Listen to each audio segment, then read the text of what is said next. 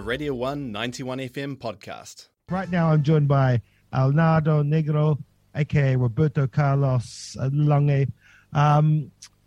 Right, we had a prime minister with the same last name as you, David Lange, back in the 1980s. He was the prime minister who banned nuclear warships and anything nuclear from coming into New Zealand. He did that big nuclear ban, so pretty good guy.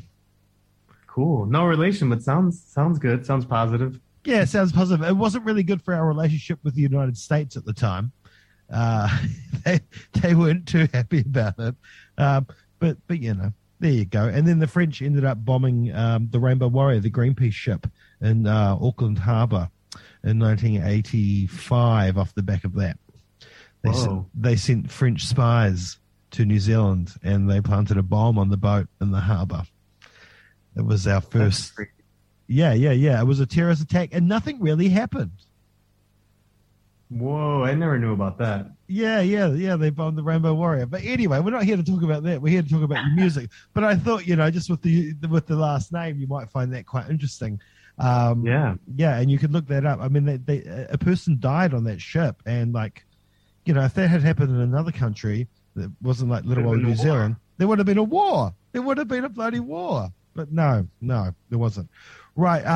Now, your 7th album is out this week or next week on the 22nd. There's been 3 singles off it so far. With the latest one, I'll let you pronounce that one. Yeah, the newest song is called La Naranja. La Naranja. The Orange. The orange, that's right, the orange. And I like in the video clip, you're kind of coming into focus or coming into view with this beautiful orange hue around you. Mm-hmm. So it works out really nicely. As I said, it's the 3rd one. It follows Outside the Outside, which is kind of like this future funk house track. And then there's Gemini and Leo, which is this really, really nice soulful funk track. And now you've got this one. And it retains elements of funk and hip-hop, break beats, and your smooth vocal, Roberto, which is really nice. And one thing, going back through your back catalogue of all your work, I see that you love to play with the sound. You don't settle on a format or a formula or a style. Sound to you is, you know, I mean, it's art. And unless you're doing, you know, a series of art where it's similar prints and whatnot, you know, you want your art to be different. Is that the way you see it? Yeah, I kind of, I make what I feel, you know, and it's kind of hard because I think a lot of people as fans, even myself, I'm guilty of this. I kind of want a specific kind of consistency with different artists, and I know that, you know, it's to my detriment in a commercial successful way that I'm not very like specifically nestled into like one category that just rolls off your tongue. And I think but I think that's the idea of what I've always done, is just do what I do, and I really enjoy doing anything and everything. And I think it really reflects in like all the music, and especially this new record. I feel like this new record has a lot of that, like a full expression of all the places that I do go. Yeah. Well, that's the thing, right? I mean, I guess when most bands start out, they start out for the love of it, and then eventually you kind of get caught up in that commercial mess that is the music industry. And then you kind of, and especially with industry pressures and label pressures, they want you to repeat that success. But then you kind of lose that heart in a lot of the ways. But I feel from listening all the way through your records over the last couple of days that your heart has pretty much stayed intact in the music. Yeah, for sure. Yeah, I think I would never share anything I didn't like. And there's so much music that I do make, and there's so much that I don't share, and not because I don't like it. I just think it's not for everyone, and I think it's mostly for me. And I think sometimes picking and choosing what to share is is the most fun. I think that's like, I have a lot of fun figuring that out, but it's also like confusing too, because it's like sometimes you have all those little like voices in your head that are influencing what you should share. One other important thing from your music, especially this one, from what I can hear, and of course plenty of other tracks you put out, is you want people to move. You want people to dance, right? In their own way. I think dancing is like, we have TV shows about it, like you're like, there's like a specific idea of like what dancing is supposed to be and look like. And I don't subscribe to that at all. No. I think people move in different ways, and I think that's the idea. Like, even if it doesn't even look like you're moving, maybe you are moving, and I love that more than anything. Just tapping a toe, right? Just move however it feels good, Yeah. I'm a goofy mover, and I embrace it. I don't have particularly long limbs, but I can make them look very long. Which is great. My kids hate it. Then again, I hate the way they dance too. Goddamn TikTok. What is far in? What does that mean as a concept? Is there a concept behind far in? I think there's not necessarily like a concept. I think it was more of a way to think about something without overthinking it. The title came from this experience that I had with a meeting that I had with Laraji, this musician. I don't know if you know his work, but he he makes really great music, and I happened to meet him at an airport in Berlin, and I was just saying how much I really loved his music, and we were just like talking about what we were up to, and then I told him what I had been doing, like I was in Berlin working on something, and then he was like, "Oh wow, far in," and I just loved the way he had flipped that expression on its head, and I think that I just love the idea of like something can be so goofy or funny, but also profound, Yeah. And I think that's really like the concept of the record is like this idea that like you can go pretty far into your own head, and you can find a home in there, and it doesn't have to be this. It doesn't have to be this like eternally like introspective space. It can be the most fun you've ever had as well, And I think sometimes when people talk about like inner life or spirituality or inner work or all this kind of stuff, it starts to enter a zone that maybe like puts some people to sleep. They're like, I don't know if I want to do that, but I think it can be really just anything and fun and weird. Yeah. It's kind of like the imagination you have when you're a child, right? Because that's far in those paces in your brain, in your mind. Yeah, for sure. Yeah. I mean, I for sure try to harness that as much as I can, try to find that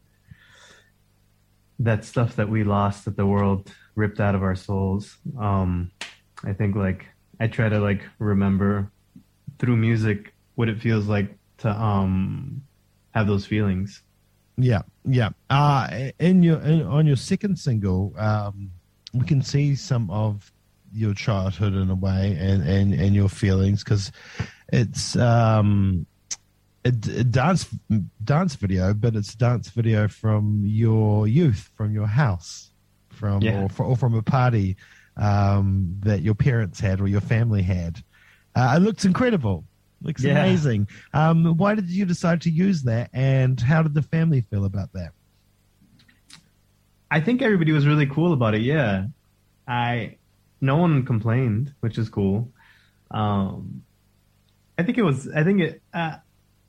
Everybody who's in that video, most of the people that are still around are a lot older now. So I definitely think when you're in like your 70s or 80s, I don't know how,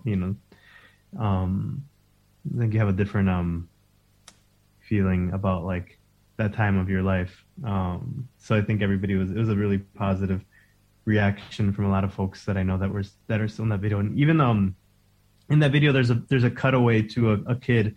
He's pretty young, and he's just kind of like gawking, staring, like. And he's this kid. I'm totally spacing on his name, but we used to call him Rambo. And my dad was at his dad's restaurant recently, and his dad opened up a restaurant, and he works at his dad's restaurant. And my dad showed him the video, and then he saw himself when he was like that young, and then he saw his dad and his mom, and he was just kind of speechless. He just couldn't believe it. He's like, whoa, this is crazy. He hadn't really looked back like that, you know? Yeah. So that's for Outside the Outside, and I want everybody to go check out that video because it is fun, and I think you know, because you're around the same age as me, and I've got some home videos of things like that too. And I've looked back on those videos and seen the parents having their fun party time. And it's hard to think that because they seem so grown up to you at those times, but they were actually quite young. Right. You know, it's hard to think that they seem so big and huge and strong, but they were just young adults and kids. Goofballs, complete goofballs. Yeah. A lot less than we do now. How do you see an album? How do you look at a body of work? You know, you've got many musical lives. You're a producer, a beat maker, and you're also a sound artist. So what is an album to you? Yeah, an album, I just focus on songs. I mean, I think that's the identity of an album is songs, making songs. And I think when I'm making an album, I don't set out to make an album. I think what happens a lot of times is that for this album specifically, like I actually started making this album the week that I was finishing the last album. This Is How You Smile. I already knew what I wanted to make. So I started recording in 2018 and 2019, not intent with like finishing a record, but just intent on making sure that I left my brain open to just let whatever happens happen. And then in 2020, I was in Marfa, Texas, working on a sound project with my wife, and specifically, like we were in a studio, and just more music started to come. And in that moment, I signed to 4AD as well, and I was like, well, I have a bunch of songs. Yeah. And it kind of just, I was like, I can make an album in a few months. Nice. Yeah, so straight away off the back of that last one, because the two records are really different. Yeah, for sure. That was a very like very, very conscious decision in terms of as soon as I finished This Is How You Smile, I was like, I don't ever want to make a record like this again. Process wise and sonically, sure, there's gonna be like things that cross over. You can't help making what you make. Yeah. But process-wise, I was like, I don't want to make something like this. And this record, I really wanted to focus on how the drums and the bass sounded. I really wanted to like emphasize their role in the arrangements and the sonic arrangements, because previous to that, the drums are kind of like they're more of like this like passive friend of each song. You know, they're not like heavy, and the bass isn't like heavy. Everything is kind of like. Everyone takes like second chair to the voice, I feel like, on the previous record. And this record, everyone has its moment. Yeah, nice. Everybody has its time to shine. Now, you've lived in so many places. I kind of touched on that before. And in so many times. You're bilingual. You're a child of immigrants in a nation where that can sometimes be a hostile environment. There are so many things to draw on in your 40 years of life. Where does this record draw from?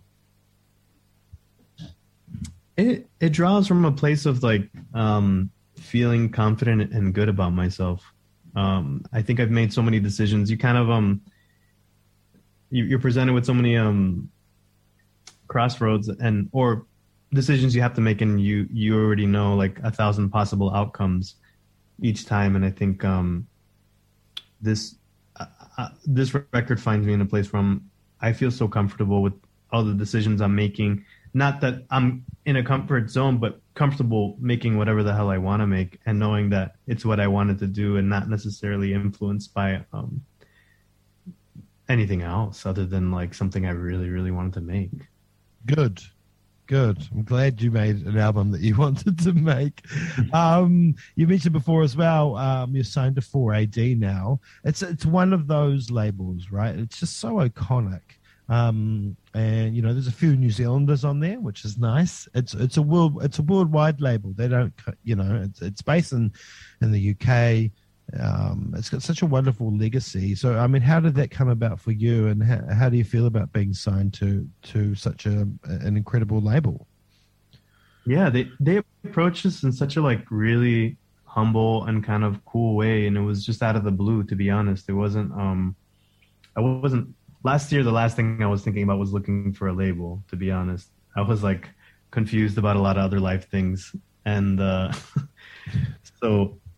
The relationship there was very much like on equal ground. We were just like happy to meet each other, and then being on the label so far has been really, it's been exciting because there's so many things I've experienced.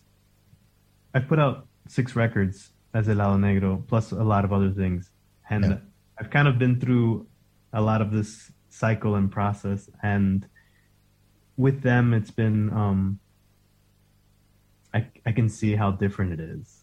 Yeah. You know, I can see how different of a type of care that they have that's just different, you know? Everyone does it differently. There's no, like, perfect way to do it, but it's just, I've definitely experienced a lot where I notice a lot of the little things are different. And it is the little things that make the difference when you're doing something like that, in terms of, like, giving someone something you just like poured your heart out into, and then having them cradle it and take care of it and do their best in representing it all over the world. And I think it's a lot of trust. Yeah, totally. And I think the back end of that is really important too. It seems to me that 4AD has always been a label that gives you time. Yeah.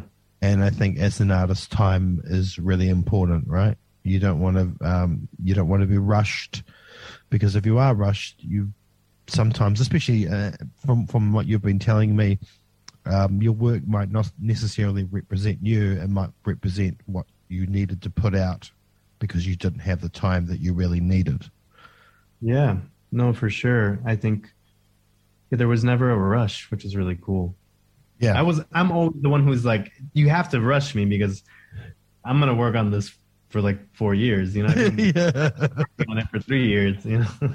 Well, it's because you got 1,000 other projects on the go. You're a busy human, Roberto. I'm just doing what I need to do. Yeah, good. Well, hey, look, as long as it makes you happy, I'm happy for you. Right, the record, it's lovely. You know, that's a word I really want to use for this. It's lovely. It's movement. It's just a really, really beautiful, nice record. Like you said, the drums and the bass really come to the fore on this one, but that hasn't taken anything away from your vocal. And I really enjoy your voice, and I've really enjoyed the record. So thanks for taking the time to speak to us this morning, and thank you so much for putting it out. Thank you. I'm so happy you listened to it. That's all I really ever care about, is people just listening to it all the way through. Yeah. Well, like I said to you before, we're roughly around the same age. We come from a time where an album was an album. Yeah. You know, and there's nothing wrong with the way things are sometimes these days with singles or the things that's supposed to stand out. But I like to listen from the first song to the last song. I think that's quite important. So I did, and I will again. Awesome. Yeah. Hey, so thank you so much for speaking to us this morning. And hopefully we'll talk again. Thank you so much. It's an honor to be on this awesome radio show. Yeah. Cheers.